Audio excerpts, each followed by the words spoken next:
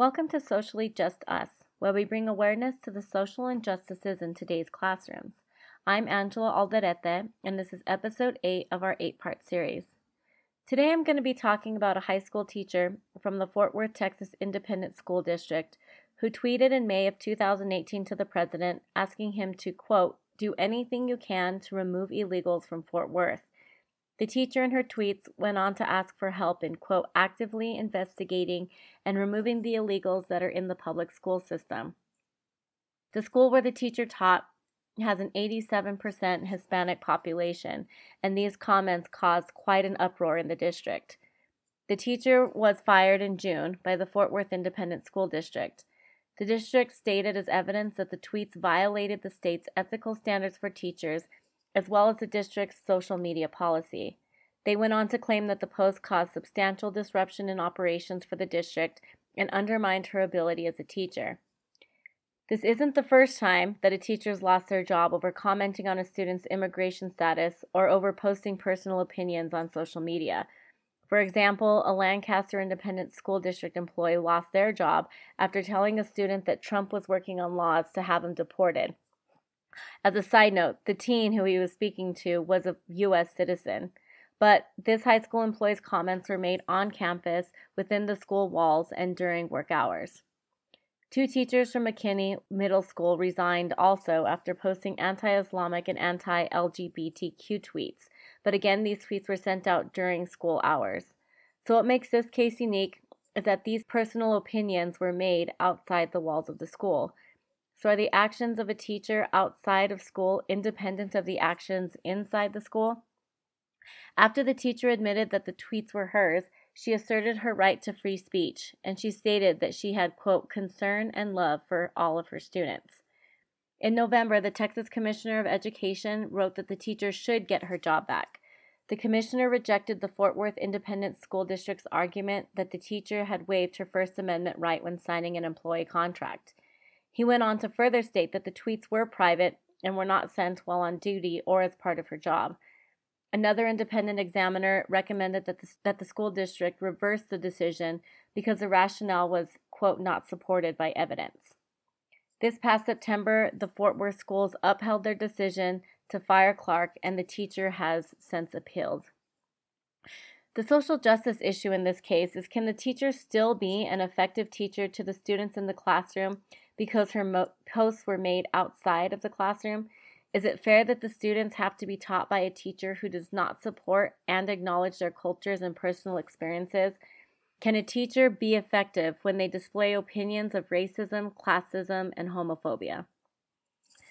First, I want to focus on this issue in terms of the impact these tweets had on her students inside the classroom, as well as discuss whether teachers truly have the right to free speech.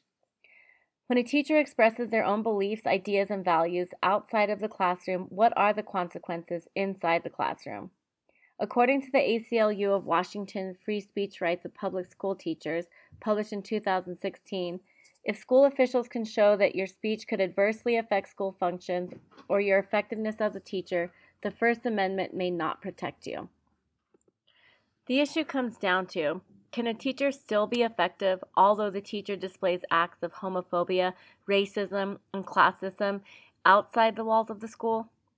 Can a teacher still be effective in the classroom when their values and beliefs suggest that they do not care for all their students?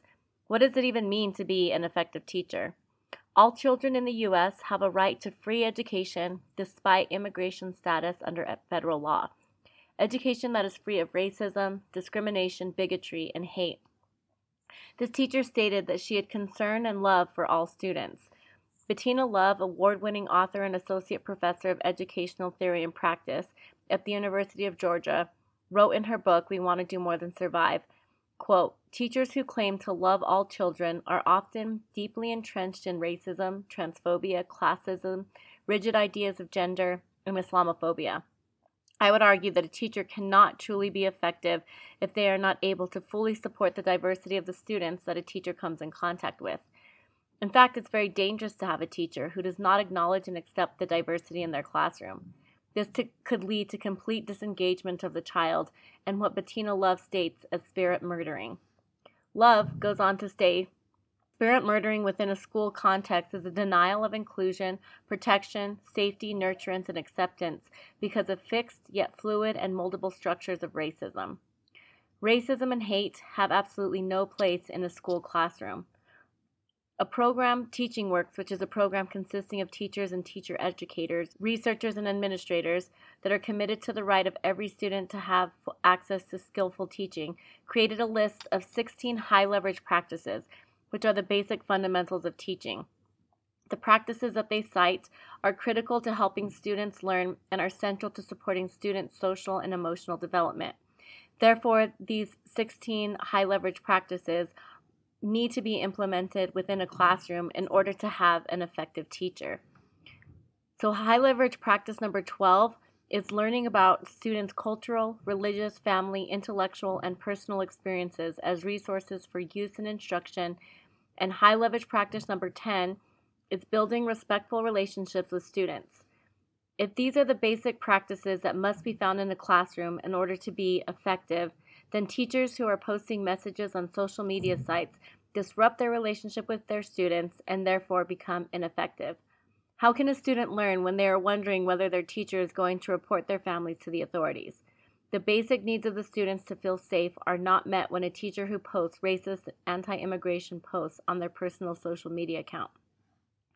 So, can teachers hide behind the free speech law? Lynn Rombo, a professor at the Texas A&M University School of Law, says that teachers in particular have to be careful in what they say, as certain types of public speech can make it very difficult to then go into the classroom and be effective. This teacher posted her tweets outside of the classroom, but by suggesting that she was going to report her students to immigration services, brought the discussion right into the middle of her class. In conclusion, a teacher who cannot support fully their students in the classroom, despite their race, class, gender, sexual orientation, background, should not be teaching. They'll do more harm to the student than good. They will continue to spirit murder those who they have negative views towards through actions inside and or outside the classroom. Oftentimes, these students are in the most need of critical care. Critical care, as described in the article Community Cultural Wealth Pedagogies, Cultivating Autoethnographic Counter-Narratives and Migration Capital by Rosa Jimenez, states that it's the care by a teacher to their students when they truly desire to improve the conditions of their students and their communities.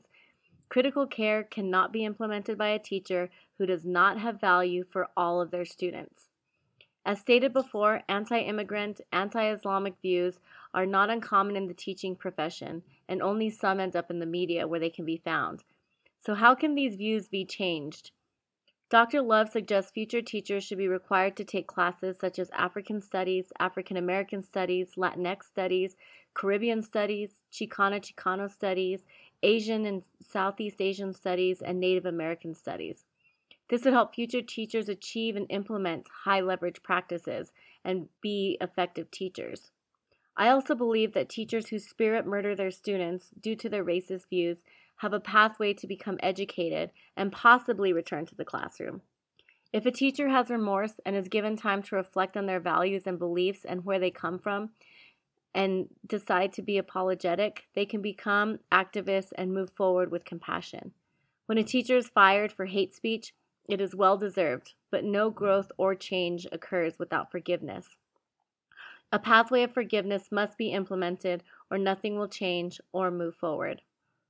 Therefore, I think that this teacher does deserve to be fired.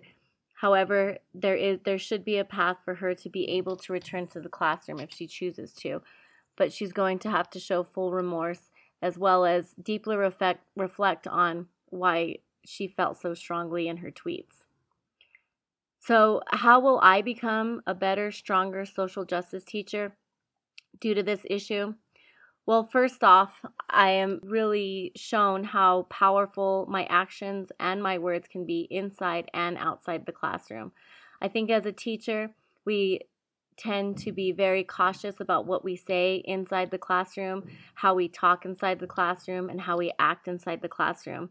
However, sometimes we leave the walls of the school and we forget that our actions can still impact what goes on in the class. Therefore, I think that by me being aware of the things that I say and the things that I do outside of the class can impact my students just as much as the actions and the words that I use inside of my class will help me be better and will help me to be a stronger teacher. I think as teachers, we are very cautious inside the classroom to not spirit murder our students. However, when we leave our class, we need to be reminded that we can still spirit murder our students through our actions, through our words. So it's important to remain professional. It's important to remain compassionate towards all people.